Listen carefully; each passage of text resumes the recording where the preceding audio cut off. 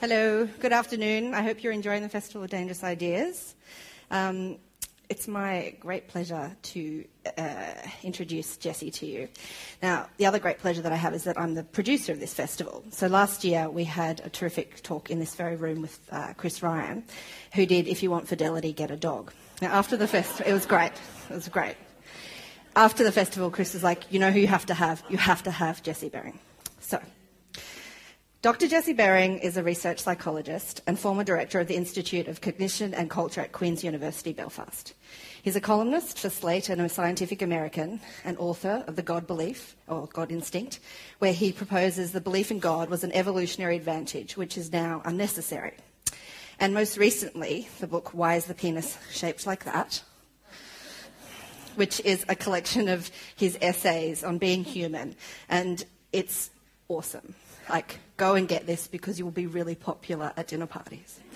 It talks about acne, it talks about suicide, it talks about pedophilia, it talks about semen, it talks about rubber fetishes. You can't go wrong. He's currently working on a new book, which is tentatively titled Perv, and today he's going to see what you think, so we'll see. And he's also a number 6 on the Kinsey scale. So that means he's pretty gay. So Jessie's here to tell us all about why we are all sexual perverts.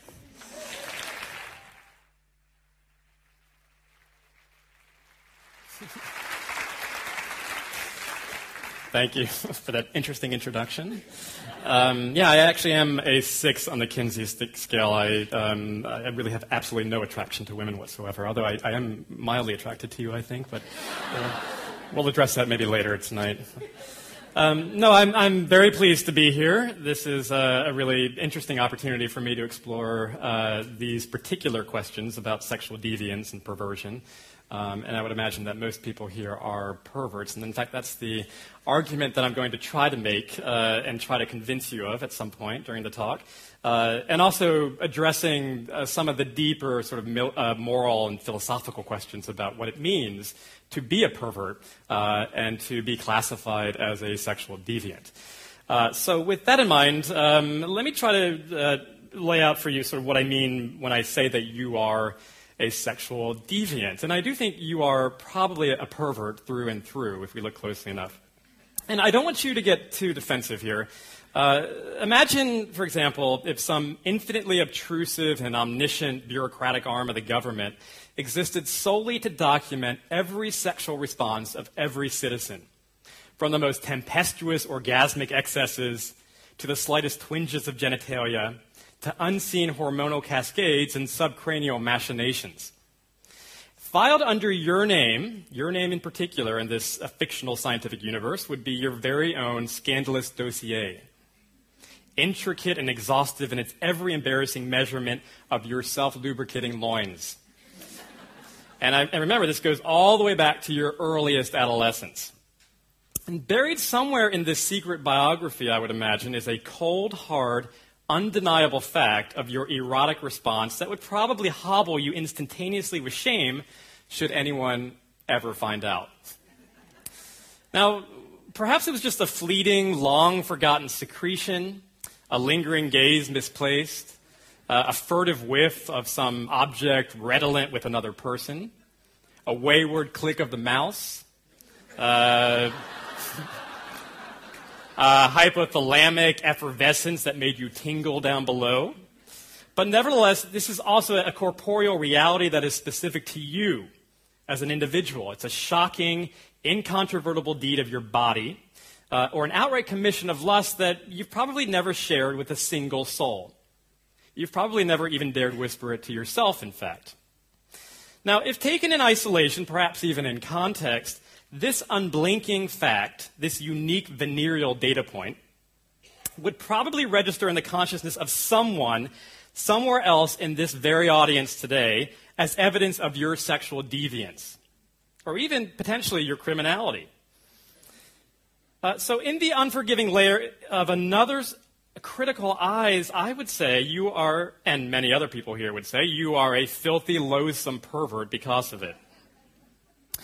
In other words, you're human just like the rest of us. And that's true for anybody. I mean, for blue-haired grandmothers, of somnambulant school teachers, of faultless nuns, and of us, of you. Under all skins once roamed a concupiscent beast. But the best-kept secret is bigger than the universality of these sordid turn-ons. Rather, it's this. And this is why I'm interested in this topic as a psychologist. Exploring these perversions is moral progress.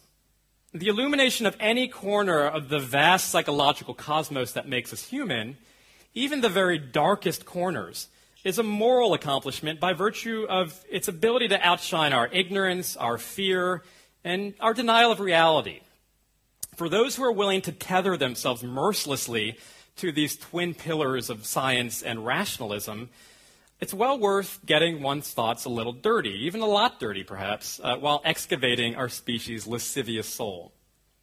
The rats therein will flee at the daylight falling at their feet. There's only so far that our sympathies can take us, of course, and entering other minds is neither pleasant, it's not pretty, when it comes to certain categories of sex offenders. But even the worst of them are human.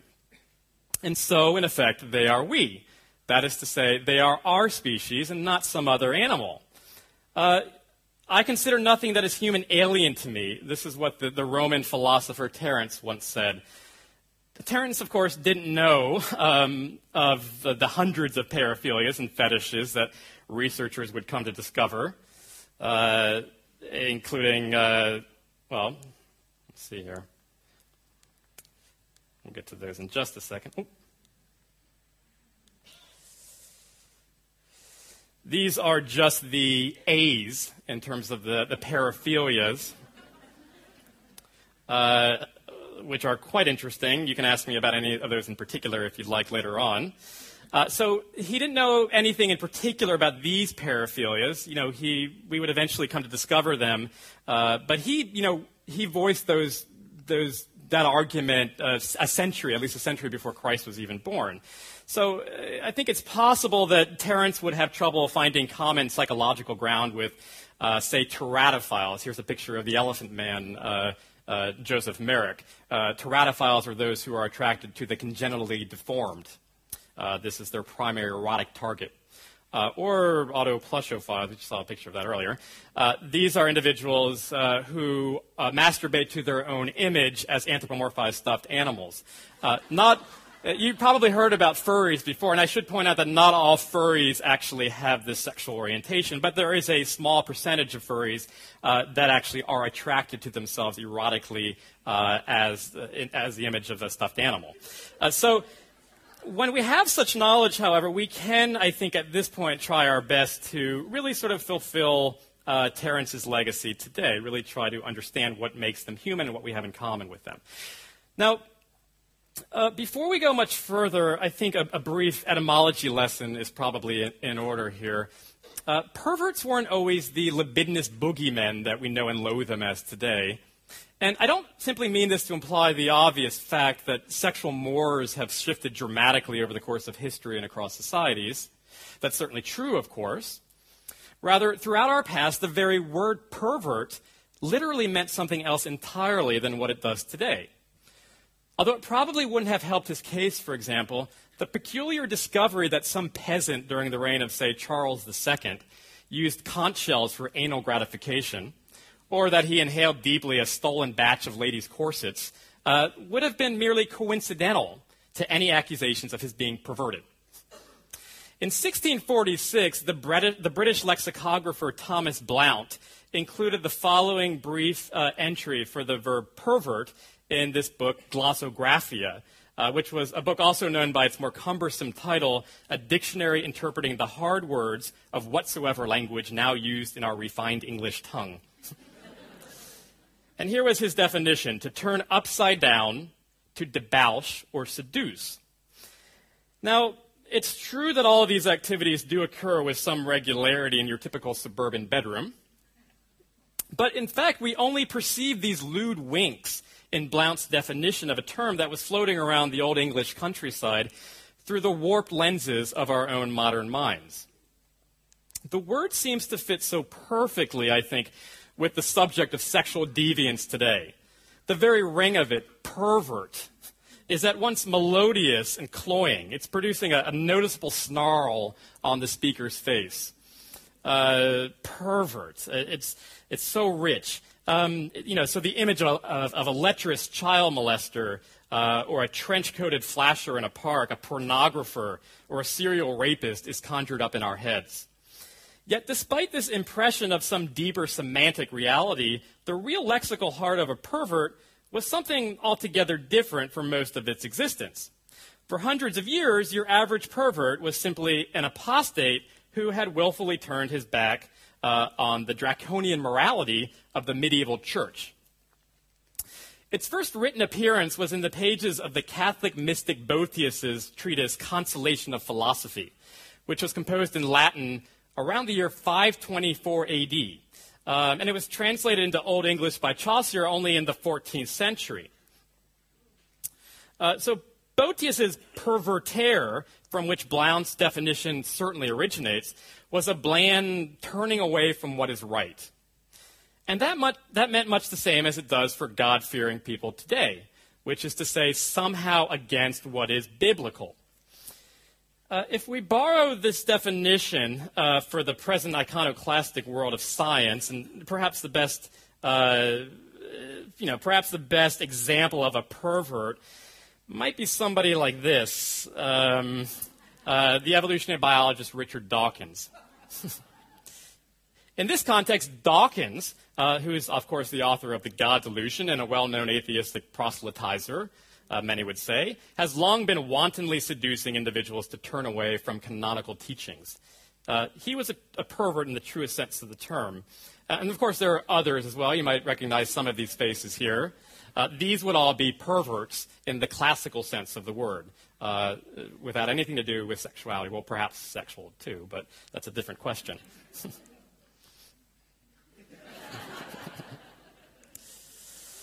So it was only at the tail end of the 19th century that the label pervert leapt from the histrionic sermons of fiery Christian preachers and into the heady, clinical discourses of stuffy European sexologists.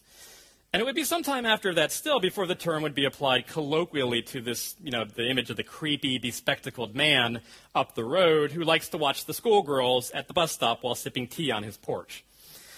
Now, having said all this, however, it would be a mistake to think that the gradual semantic migration of perverts didn't occur without the clattering bones of medieval morality dragging behind.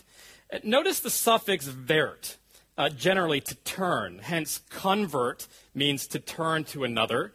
Revert means to turn to a previous state. Invert means to turn inside out. And pervert means to turn away from the right course. But pervert alone has that sort of devilishly malicious core to it. It's got this distinctive quality of obstinacy, notes one psychoanalyst, petulance, peevishness, self-willed in a way that distinguishes it from more common deviations. We still hear occasionally this term pervert or perverting being used in tune with its more archaic origins. Judges and lawyers might, for example, speak of perverting the course of justice, which is to say thwarting social fairness. In everyday parlance, however, this term is now reserved mainly for sexual deviance, or else used jokingly, and in some cases even claimed proudly, I think, for that sole purpose. Clearly, however, the word itself still possesses more than a little air from its moralizing past. So how did this sudden etymological transformation from religious heretic in 524 AD to disgusting sexual deviant only in the past century or so come to pass? Word meanings are so ingrained in our shared vernacular, and they're so communal in abstraction, that we often fail to appreciate that they are rooted not in divine decree, but in a solitary forebrain. A rose by any other name would smell as sweet, Shakespeare reminds us. Likewise, a pervert by any other name would smell as foul, or at least make us bristle. Now, the first buds leading to the present-day pervert's horns is probably connected to the work of this person, the Victorian-era scholar Havelock Ellis from South London. He's often credited with being the first to use the word pervert in the sense of sexual deviant in the 1890s. Now, oddly enough, Ellis wasn't using the word pervert in a pejorative sense, quite the opposite, in fact, since he was actually among the very first to take a non-judgmental approach to understanding the natural variety of human sexual expression. He was also a vehement supporter of eugenics, and he even held court for a while as the president of the Galton Institute, an organization that sought to improve the fitness of the human race's genetic stock through carefully regimented breeding. The heritability of kinkiness didn't seem to worry him, however. In fact, it would be an affront to the very idea of irony to overlook how the scientist who first innocently referred to sexual deviants as perverts had his own unusual predilections. Ellis's urophilia, which is a paraphilia involving a primary erotic attraction to urine, has been well documented. I was completely normal, he wrote of his own sexuality in an otherwise lackluster autobiography. But oh yes, he said, before I forget, he reflects on his fondness for urine. And then kind of defensively, it's not extremely uncommon, and it has been noted of men of high intellectual distinction. In his senior years, this divine stream, as he called it, proved the cure for Ellis's long-standing impotence. He gave into these wet desires, and he even began to fancy himself quite openly a connoisseur of pisuses. He wrote, "I may be regarded as a pioneer in the recognition of the beauty of the natural act in women when carried out in the erect attitude." In one letter to a female acquaintance, he chided her for forgetting her purse at his house, adding this quotation, "I've no objection to your leaving liquid gold behind." Now, you laugh, but Ellis steadfastly refused to regard his urophilia as shameful. "It was never to me vulgar," he wrote, "but rather an ideal interest, a part of the yet unrecognized loveliness of the world." Yet where Ellis really made his mark, so to speak, was his landmark treatise on homosexuality. And this is where the term pervert first appears in the pages of his classic 1897 text, Sexual Inversion, one of the first psychosexual investigations into the nature of same-sex desires. In this book, co-authored by the erudite and actually gay literary critic John Addington Symonds, the authors used the term pervert interchangeably with the more neutral term invert. Inversion, in their view, reflected homosexuality as being a sort of flipped-around form of the standard heterosexual pattern of attraction, which was a clear enough use of the term. So the authors adopted perversion as a related but wider term, applying it to a range of socially prohibited sexual behaviors. In their turn-of-the-century view, which is actually quite progressive at that point, inverts, or homosexuals, were fairly normal as far as expected variance over the course of human history and within the natural world actually goes. So the semantic seams of the word perversion thread back to its original religious usage in Ellis and Symonds' understanding that homosexuals were just one of many different kinds of sexual minorities seen as sinful by that era's equivalent of the moral majority. Homosexuals were first labeled as perverts to reflect a questionable moral subjectivity, not to capture some deeper truth about their desires being wrong. Now, these authors were among a handful of pioneering sexologists that were finally beginning to carefully tease apart the complicated strands of human sexuality. Or at least they were using as rigorously objective an approach as could be mustered given the negligible amount of knowledge that was available to them at the time. Other scholars, such as the Austrian psychiatrist Richard von Krafft-Ebing, regarded by many as the father of abnormal sexuality studies, as well as the German psychiatrist Wilhelm Steckel, who coined the term paraphilia, were similarly committed to this newly objective, amoral, scientific approach to deviance. Their writings may seem tainted with bias to us today, and of course, they really are, but they also display a humanitarian concern for those who found themselves, through no doing or choice of their own, aroused in ways that society demonized them for. And it's worth bearing in mind, for instance, that, Sexual Inversion was penned on the heels of Oscar Wilde's sensationalized 1895 trial, in which this great Dubliner wit, of course, famously lamented the love that dare not speak its name. The world mocks at it and sometimes puts one in the pillory for it, reflected Wilde before a London jury sentenced him to 2 years of hard labor for the crime of sodomy, as it was at the time. But these early sexologists also found themselves confronted by angry social purists who feared that such novel scientific endeavors would simply open the door for this inevitable collapse of morality. Such anxieties over the slippery slope effect have actually been around for a very long time. More socially conservative scholars saw these researchers' scientifically neutral approach to sexual deviance as a dangerous stirring of the pot, legitimizing wicked things as natural, variants of behavior, seducing normal people into the unethical lifestyles of the degenerate.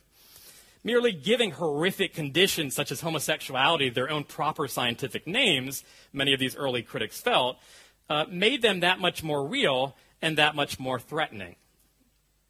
Now, the distinction between homosexual behavior and homosexual orientation was actually groundbreaking, and it was what was arguably the first and most important step, I think, in the history of gay rights. It's also one of, I think, that's gone almost entirely unrecognized by most contemporary gays and lesbians. The early sexologists regarded homosexuality as a clear psychosexual trait or orientation, not just something one did with members of the same sex. This may seem like common sense to us today, but it was vital.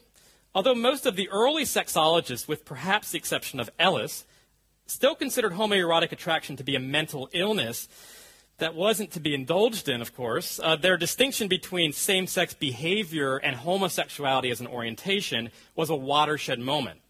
For the first time in modern history, inverts that acted on their same-sex desires were treated not as fallen people who were so licentious that they even resort to that, but as being true to their biological natures, flawed as these natures were then believed to be. It would take many decades for homosexuality to be decriminalized throughout the United States, Europe, and Australia as well, nearly a century before it was declassified formally as a mental illness. But this new medicalization of inversion was, at least by contrast with an earlier state of affairs, progressive in that it offered some degree of protection against overzealous prosecutors who sought to jail anyone who was caught in a same-sex tryst. Yet, the die had been cast for this disparaging term pervert and its accidental association with gays and lesbians. This connection actually lived quite long, even in the clinical literature. This was especially true within psychoanalytic circles, neo-Freudian circles in particular. Not so long ago, some scholars were still interpreting anal intercourse among gay men as an unconscious desire among the recipient to nip off the other's penis with his tightened sphincter. Never consciously occurred to me as I was engaging in that behavior, actually. But who knows? In this way, which is so characteristic of the pervert, argued the psychiatrist Mervyn Glasser in 1986, not terribly long ago, he is trying to establish his father as an internal object with whom to identify, as an inner ally and bulwark against his powerful mother. Now, that may sound as scientific to us today as astrology or etchings on a tarot card, but all the same, it's the type of thing that so many gay men would have expected to hear if they ever sought counseling for their inevitable woes in a world that saw them as mentally ill.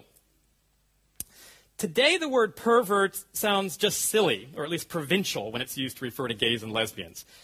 Even such minor accomplishments, however, are the result of hard-won civil rights battles.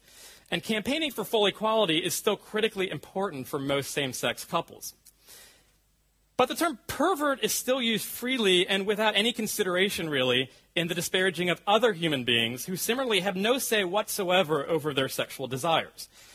It's as though, despite our humane and increasing appeals to science and the natural world in defending gays and lesbians, deep down we still suffer from the illusion that there's some sort of God who set the limits on the acceptable forms of sexuality, and from which all actual perverts deliberately and arrogantly stray.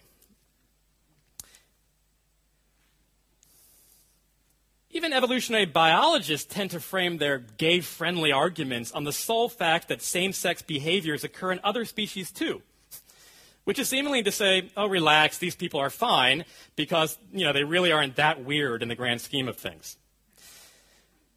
There's good emotional currency in animal comparisons, and I like this tack very much for its rhetorical value. But it's also deeply problematic from a philosophical perspective because it simultaneously invokes a moral judgment against those people whose sexual orientations are not found in other species. When thinking about sex and morality, it's all too easy to fall prey to this philosophical error called the naturalistic fallacy, which I would imagine some of you have heard of. In effect, the fallacy assumes that that which is natural is therefore okay, good, or socially acceptable. But nature is two things and two things only. It's mechanistic and it's amoral. So, for example, heterosexual sex can produce offspring. Homosexual intercourse cannot produce offspring. Yet to extrapolate from these mechanistic facts of procreation some moral directive about what we should and should not do with our genitalia is to assume an intelligent creator that designed our reproductive anatomies.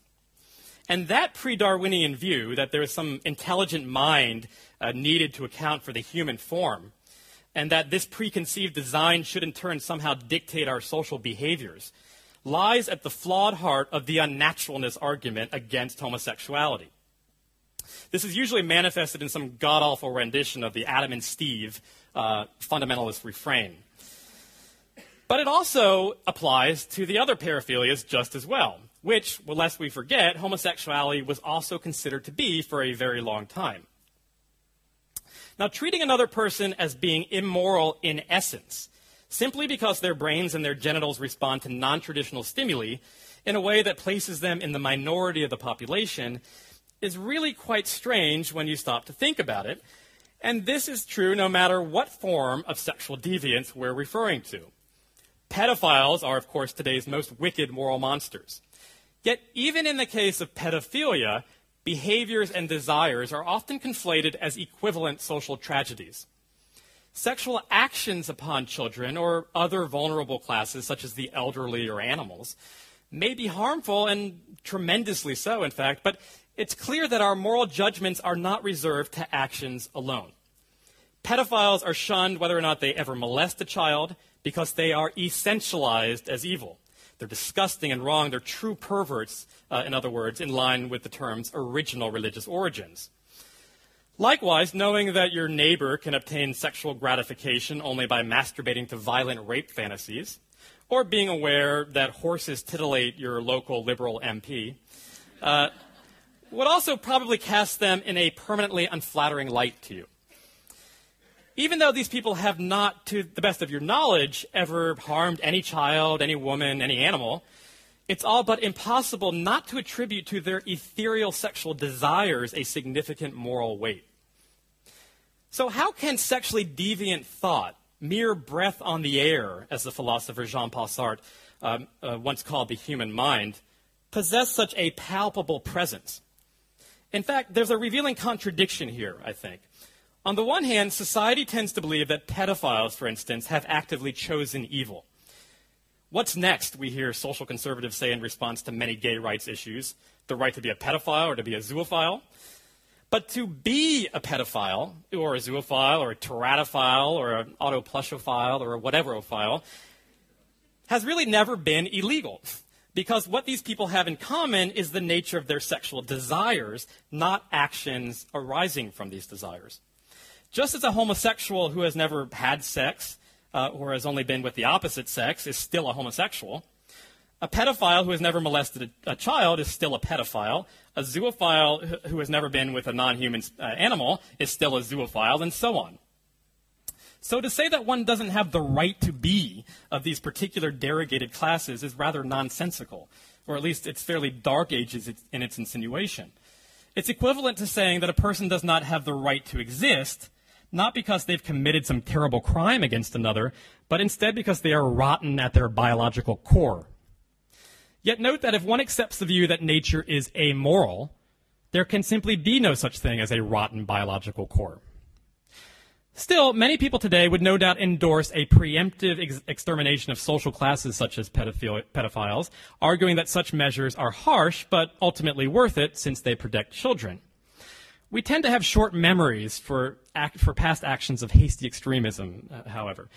And for many Americans, at least, navel-gazing at a similar better safe than sorry approach to sexual deviance in 17th century New England is a useful exercise. Now, the moral monsters of those days, 17th century American New England, were not pedophiles, but instead these were men who were in league with the devil to impregnate barnyard animals so that evil prodigies would quickly overrun this fledgling nation of theirs. This was a concept, prodigy, that was originated by this stridently prude medieval scholar Thomas Aquinas. That's not him, actually. That's a different picture. There we go. Thomas Aquinas, who coined the term prodigy to refer to those hybrid creatures sprung from the loins of another species but born of human seed. They could also be conceived through having sex with atheists, according to Aquinas, but it seems there were far fewer of those milling about the colonies than solicitous swine. Now, it's unclear if any of the early Americans that I'm about to tell you about were certifiable zoophiles, who are individuals genuinely attracted more to animals than they are other human beings. They may have used animals as surrogates for human partners and obtaining sexual gratification, or more likely they were falsely accused of such acts altogether. But researchers today at least know that zoophilia is a genuine paraphilia. Just as it's impossible for non-zoophiles, I would imagine maybe not necessarily, but the majority of this audience, to, say, become passionately aroused by the steaming mottled member of a Clydesdale, or by a panting German shepherd. Zoophiles cannot be easily aroused by other human beings. One such man, he emailed me, he emailed me. He was actually a highly intelligent physician from suburbia. He told me he could only consummate his marriage by closing his eyes and imagining his new bride as a horse. Needless to say, that marriage didn't last very long. Now, centuries ago, in the newfound colony of Plymouth, zoophilia was obviously not a known sexual orientation. Again, the construct of orientation simply doesn't appear anywhere until the late 19th century or so. There were only sexual behaviors. But the hysteria over Satan's prodigal litters reached dramatic heights with the 1642 trial of a 16-year-old boy named Thomas Granger. This randy adolescent had been indicted for taking indecent liberties with what seems an entire stable of animals, including, quote, a mare, a cow, 2 goats, 5 sheep, 2 calves, and a turkey.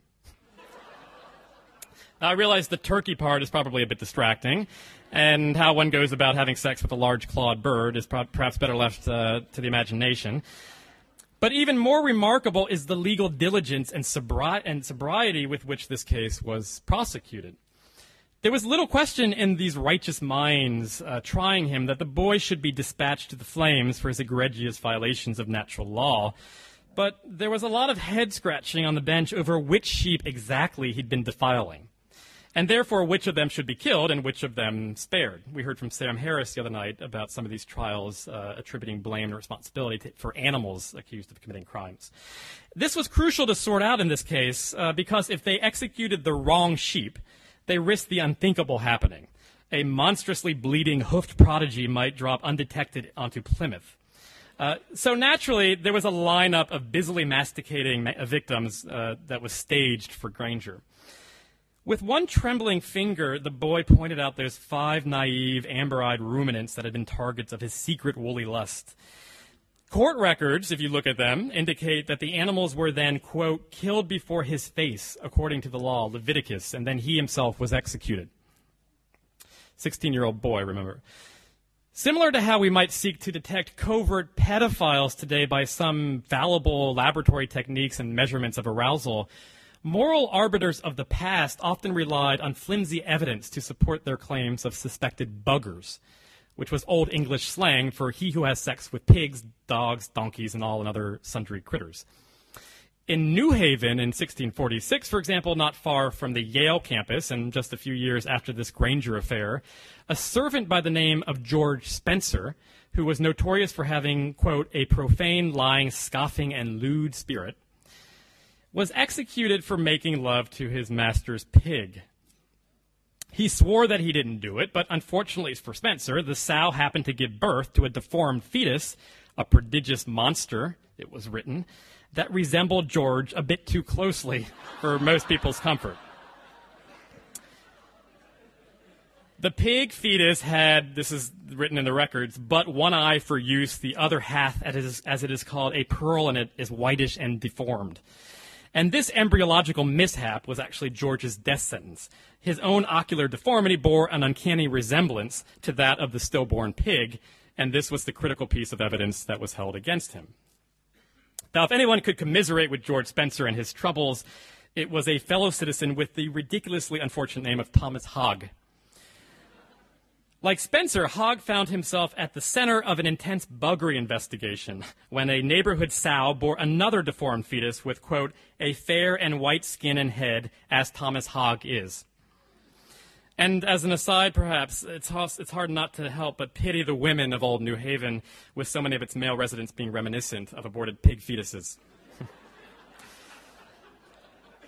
But back to Thomas Hogg and his hogs. The allegations made against the former by the townsfolk were so serious, in fact, that the governor and the deputy governor personally frog-marched him out to the barnyard toward the sow in question and ordered him to scrat or to fondle the animal before their eyes. This was done to gauge just how intimately familiar they might be. And the records say, immediately there appeared a working of lust in the sow, insomuch that she poured out seed before them. When Hogg reluctantly titillated the teats of a different sow, that animal didn't return his affections. So he, like Thomas Granger and George Spencer before him, was executed. Now, these zero-tolerance laws against bestiality had been imported from Christian Europe, the stomping grounds of zealots like Aquinas. But an interesting development emerged on that side of the Atlantic in the 18th century that was highlighted by the case of a ragged French peasant named Jacques Ferron, who was tried for having sex with a female donkey. As described by Edward Payson Evans in a classic book called The Criminal Prosecution and Capital Punishment of Animals, Ferron would clearly be killed since he was, quote, taken in the act of coition with the animal. He'd be shoved along in shackles to the public square where an already smoldering steak was waiting to consume him in flames as he pleaded for mercy in front of a sea of scornful faces. Curiously, though, the locals chose not to slay the Jenny along with him. She was so beloved by the community that she was given her own separate trial, with witnesses to testify that not once had they ever seen her exhibit even the slightest sign of promiscuity. Before her proceedings, a certificate was drawn up affirming her virtuous reputation, and this impassioned plea was signed by the parish priest and was enough to persuade the court officials to acquit the animal on the grounds that she'd been raped. Now, if you think about it, the donkey case may sound absurd, but it was also a small moment in history in which people stopped and questioned religious ideas of punishment and chose their own more humane, rational course instead. Since God clearly prescribes death to any creature, willing or unwilling, tainted by human semen, the sparing of this she-ass might be seen as a graduation of sorts to the all-important principle of sexual consent, which is the defining feature of our own modern justice system.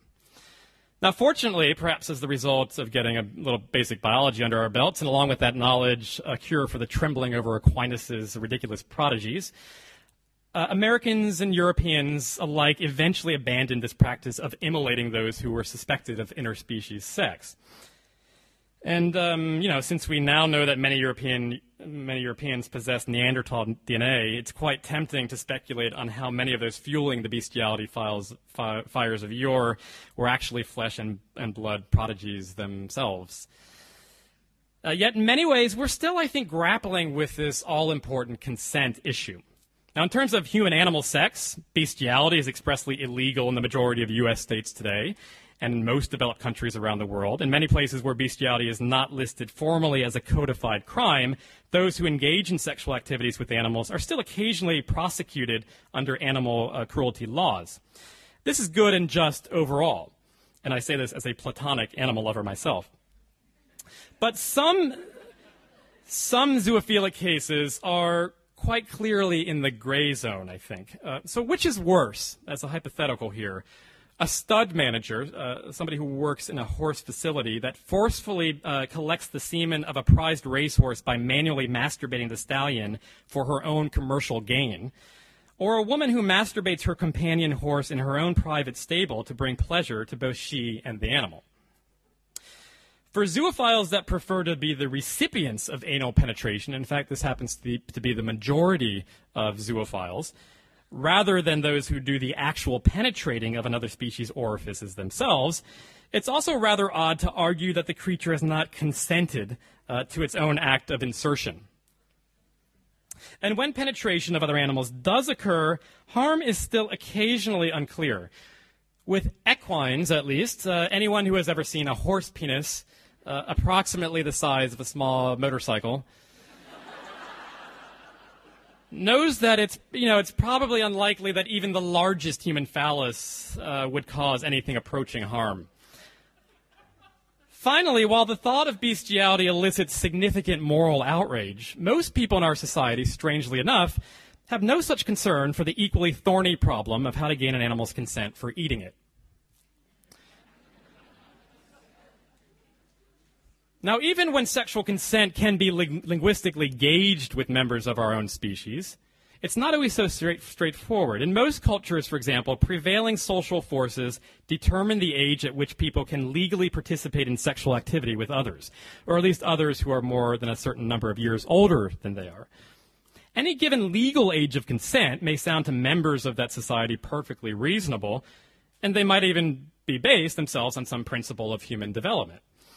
But that there are wild fluctuations in what constitutes a minor over both space and time also reveals whatever age selected to be an arbitrary set point. Until close to the 20th century, in fact, Delaware's legal age of consent was a mind-boggling 7 years old. And in most other states, it was around 12. Still, like anti-bestiality laws, such age restrictions on sexuality, whatever they are good and just overall, in that they are designed to keep children safe and adolescents from being harmed by sexually exploitative adults.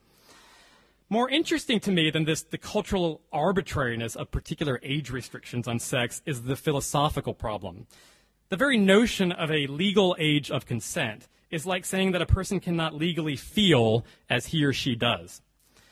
Throughout much of the world, any person under the age of 18 who agrees to some sexual action, or who even pursues this action of their own volition, is vetoed by a government that renders their psychology irrelevant in any consideration of harm posed to them as individuals. And unlike the case of the man who raped the donkey in 18th century France, consent in most criminal cases today involving adults accused of having sex with underage partners does not refer to the latter's mental state of willingness. Instead, the sexual feelings of anyone under the legal age of consent are held as the property of the state in which the minor subsides. So to have sex with a consenting minor, which is an oxymoron in legalistic terms, is to steal from the state. People do not inherit full rights to their own body, nor can they claim their private erotic desires as their own until some executively mandated calendar day. And only on that day does consent transform abruptly, and literally at the stroke of midnight, from a chronological state into a mental state, with the state relinquishing its power over the individual's genitals. There are many other examples of conceptual tensions in our thinking about the legal issue of consent. One would probably be stigmatized for doing so, for example, but it's perfectly lawful to have sexual intercourse with someone who is over the age of 18, but who has the mind of a child. The average mental age of a person with Down syndrome, for example, is that of an 8-year-old. Yet, unlike horny high school seniors brandishing average or even genius-level IQs, Down syndrome adults can legally consent to sex. Now, this is not to say that anomalous cases render broader protective laws illogical, but sometimes even our most passionate intuitions of wrongfulness aren't always as logical as we'd like to believe. Years ago, the psychologist Jonathan Haidt coined the term moral dumbfounding to refer to the phenomenon in which people struggle to elaborate on the precise reasons for why they believe some acts are immoral. Tautologies such as, it's disgusting because it's gross, or it's wrong because it's evil. These echo intense social disapproval for certain crimes that, emotions aside, arguably shouldn't be considered crimes at all. Now, consider this consent that I'm about to read, this vignette that I'm about to read to you. It's from a published study in this area. And here's what participants who were in this study heard. This was one of the examples of the stories that they read, and they were asked questions about it. A man belongs to a necrophilia club, and this necrophilia club has devised a way to satisfy the desire to have sex with dead people. Each member donates his or her body to the club after death so that the other members can have sex with the corpse. And the man has sex with a dead woman who gave her body to the club. So think about that for a little bit. When asked whether or not it was wrong for this man to do what he did, and more importantly, to articulate and to justify their responses, many participants defaulted to a presumption of harm in their moral reasoning. Even then, when they were told explicitly that the woman did not have any family members who might get upset if they found out what happened to her corpse, that the club isn't interested in recruiting or harming living people, that neither the man nor any of the other club members suffer any regrets or personal anguish about their sexuality, that the group's activities are kept private and consensual, that the man used protection to prevent the spread of disease, and per her instructions that the club cremated the woman's body after the man was done, most people still insisted that somehow or another, someone, somewhere, must be getting harmed. For social conservatives, the harm might even be seen as inflicted on symbolic entities. America, for example, the church, society, or even the sanctity of marriage. And it's not just necrophilic sex, of course. Researchers find presumption of harm reasoning among participants contemplating other verboten sex acts with similarly clear caveats about harmlessness, one of them including incest. So this is an image of the Peters twins, who are pornographic actors that happen to be identical twins. And it's very controversial that they actually engage in full anal penetration in their scenes. They are in love with each other. This is what they tell reporters and the media that actually engages in some type of discourse with them. I was never familiar with them before this. No, I'm just kidding. But I think it's a very interesting sort of hypothetical example here, because when we try to articulate why, we have these sort of this intuition that it's wrong, or some aversive response to seeing identical twins like this actually engaging in intercourse, we have a difficult time, I think, unpacking why it's wrong exactly. There's no possibility of procreation in this sense, and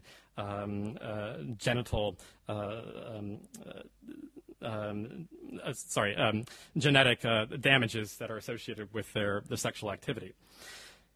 Now, that's all well and good, I think, for these abstract hypothetical examples, but for rape, child abuse, and bestiality, it's hard to see how such a powerfully negative response could ever be a bad thing, really. Even in evolutionary terms, moral outrage is a smart system, in that it helps to drive out malignant social elements that cripple the cohesive functioning of the group. Hatred of those who endanger the most cherished or vulnerable members of society is rational, if not always logical.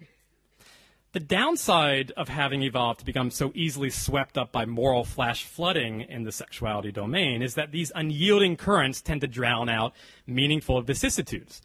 Relatively harmless cases, harmless anyway when you accept that harm is something that can really only occur at the level of a subjectively experiencing organism, human or animal, that actually possesses pain receptors and neural systems that are able to register emotional trauma, not at the level of a mindless symbolic entity such as society. These harmless cases rattle in the emotional deluge against the most violent, unspeakable crimes. And as this colonial-era hunt for prodigies that we went over, and they're suspected of conspiring with the devil to produce these hybrids showed, any social system that operates on a better safe than sorry principle is prone to moral panics and false positives. Whenever evil is perceived to be an essential trait, rather than reserved for harmful actions that are committed against actual others, human nature is going to become furtive, and people are going to cling to facades.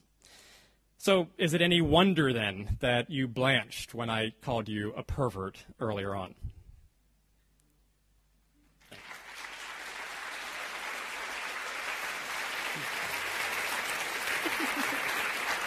This is for you. Your mic's not working. Huh? Your mic's not working. Do I need to take this one? No, so just use that Do I take this one? if you want. Wow. So there's mics either side. If you've got questions, start to head down there because we've only got 10 minutes, and I'm sure some of you might even have statements that you'd like to share about who you are. Come on, you perverts. Yeah, all you perverts out there. But how many, we talk about paraphilias, is it that prevalent that we need to be worried about it? Is it something to be worried about? Well, I suppose it depends on what you mean by worry about. There are 547 distinct paraphilias. And some of those paraphilias are reserved to just 2 or 3 people in the entire world, and they're incredibly rare. There are a certain subcategory of paraphilias, including pedophilia, sadomasochism, exhibitionism, voyeurism, frotteurism, which is touching people in public, that I think are inherently, or at least potentially dangerous, and that's why they are diagnosed as mental illnesses, psychiatric disturbances, whether or not the person is comfortable with them. All the other paraphilias require the person actually to be experiencing some type of subjective distress to be labeled a true mental disorder. And do paraphilias have a sort of a gender bias? Are there more? Oh, it's a male phenomenon, yes. Right. There you go. Yeah, that's one of the really fascinating things about this literature, that the paraphilias seem to be disproportionately male, and it's not entirely clear why that's the case. The researchers are still trying to unpack or examine that particular gender distortion. There are some paraphilias where we do find women represented, including sadomasochism. 50 Shades of Grey is probably a good example of where that would be manifested. But for the vast majority of all the other sexual, whether you want to call them orientations or paraphilias, it's really a male phenomenon. And the interesting thing about paraphilias is what doesn't turn these people on. People that have these paraphilias are limited in their erotic response, or what can deliver an orgasm for them, and in terms of the circumscribed set of erotic stimuli that bring them to orgasm. Whereas you might find people without paraphilias that are aroused by a vast array of things, including things that would be classified under the paraphilia domain, but not just that. Okay. And women are much turned on by a much broader variety of things as well. So we'll take a question over here. Hi, Danielle. Oh, hi, Marcus. How are you? Thanks so much for this great talk. I'm a Kinsey 6. The only woman I've been in since childbirth is the Statue of Liberty. Awesome. I was really pleased to hear you say Not your that mother, the fact that we talk about sexual perversion is moral progress, and I have a question for you about gay marriage. In the rush, and I agree with equal rights, but in the rush to get equal rights, the gay lobby is leaving behind deviants.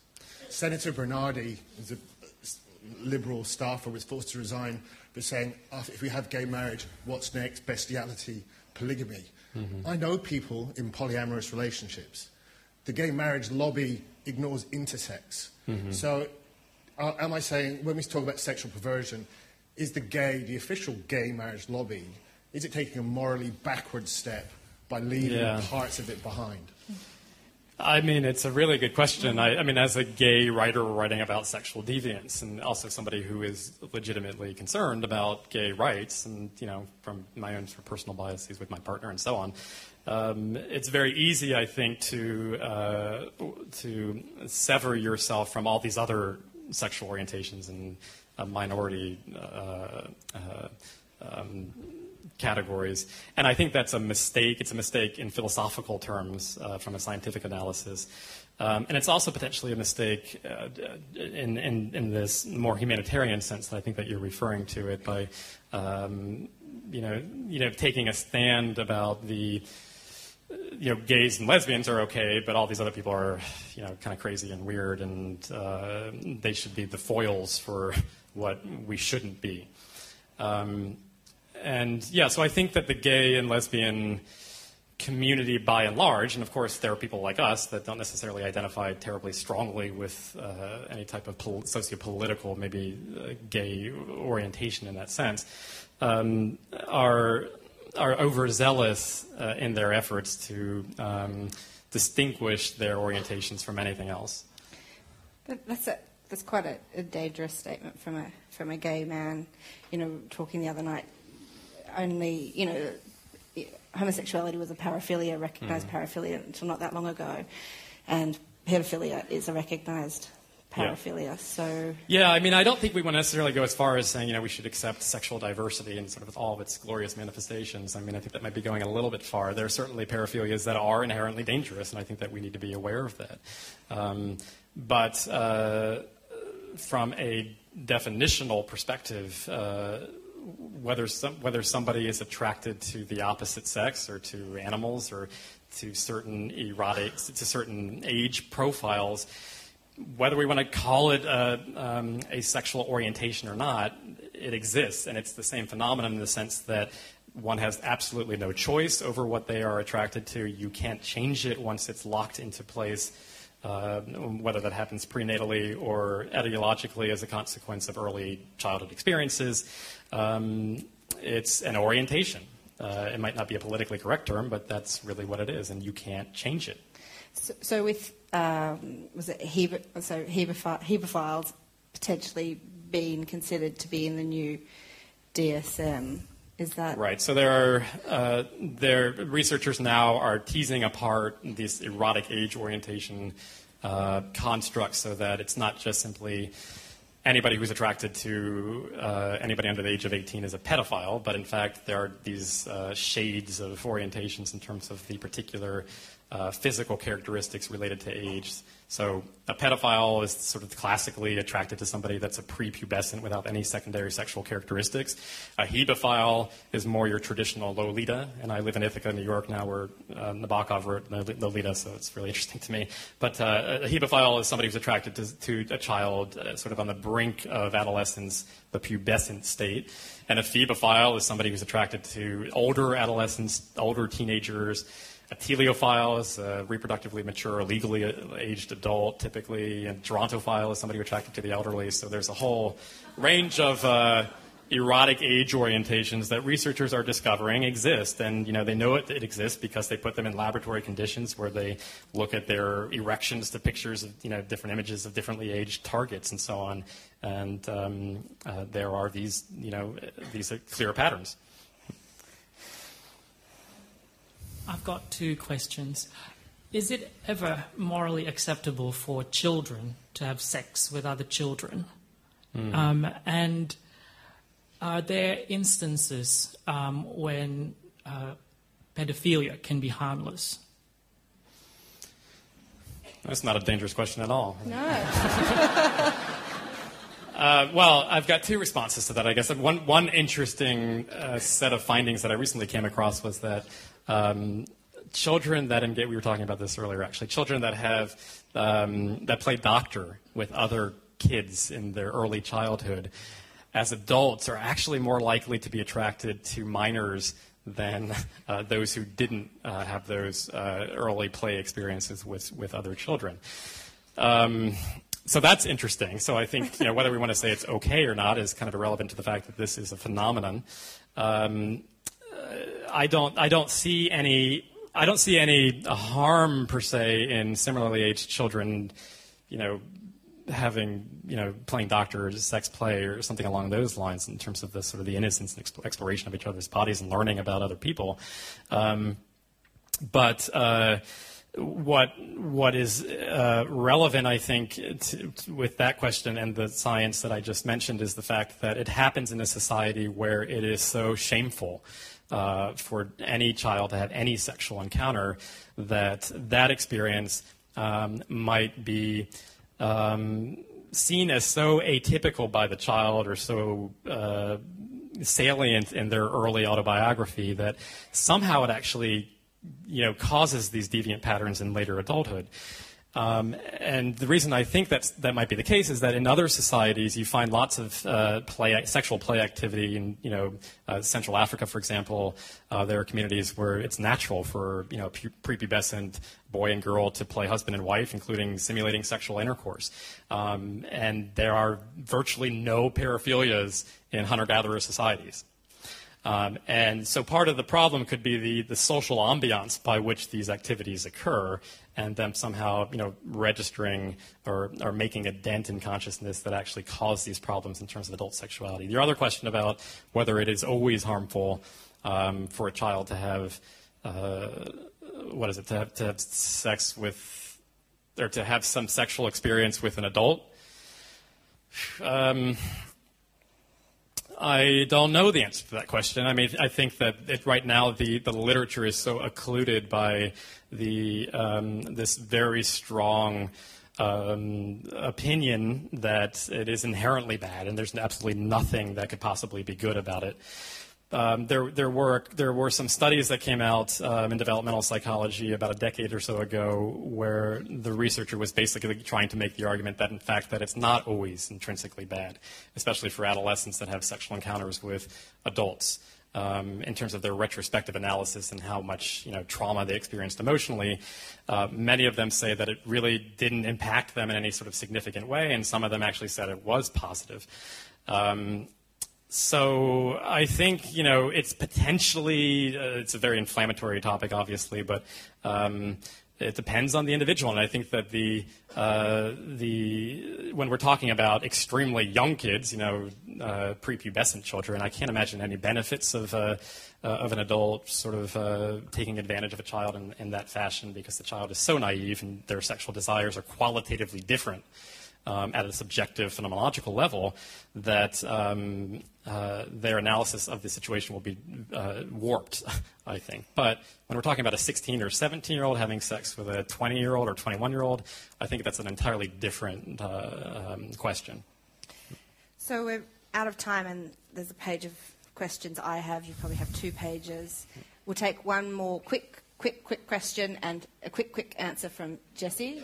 And then he'll be signing books outside, so you can ask him more, and you can ask him what the craziest paraphilia is that he knows about and things like that. Quick question. Hey, Kat, how are you? Hey, my name's Katerina, and I'm a sexual pervert. I recognize you. So this next weekend, I'm heading up to the Gold Coast to meet with a gay couple and their surrogate with view to donating my eggs. What are your thoughts on the impact of creating a child with 2 daddies? The impact on the child developing and without a mother? On both, as your view as a psychologist and who happens to be gay. Quick answer. I think it's a good thing. Right.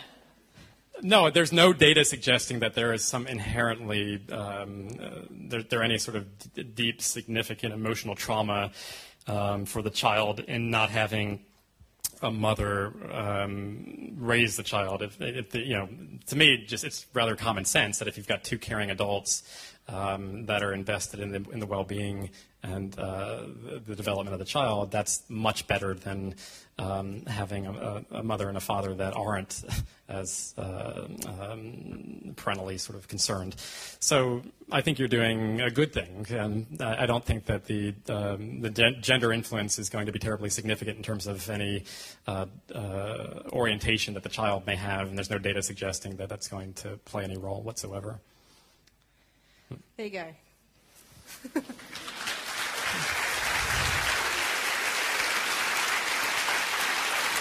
Jesse Bering.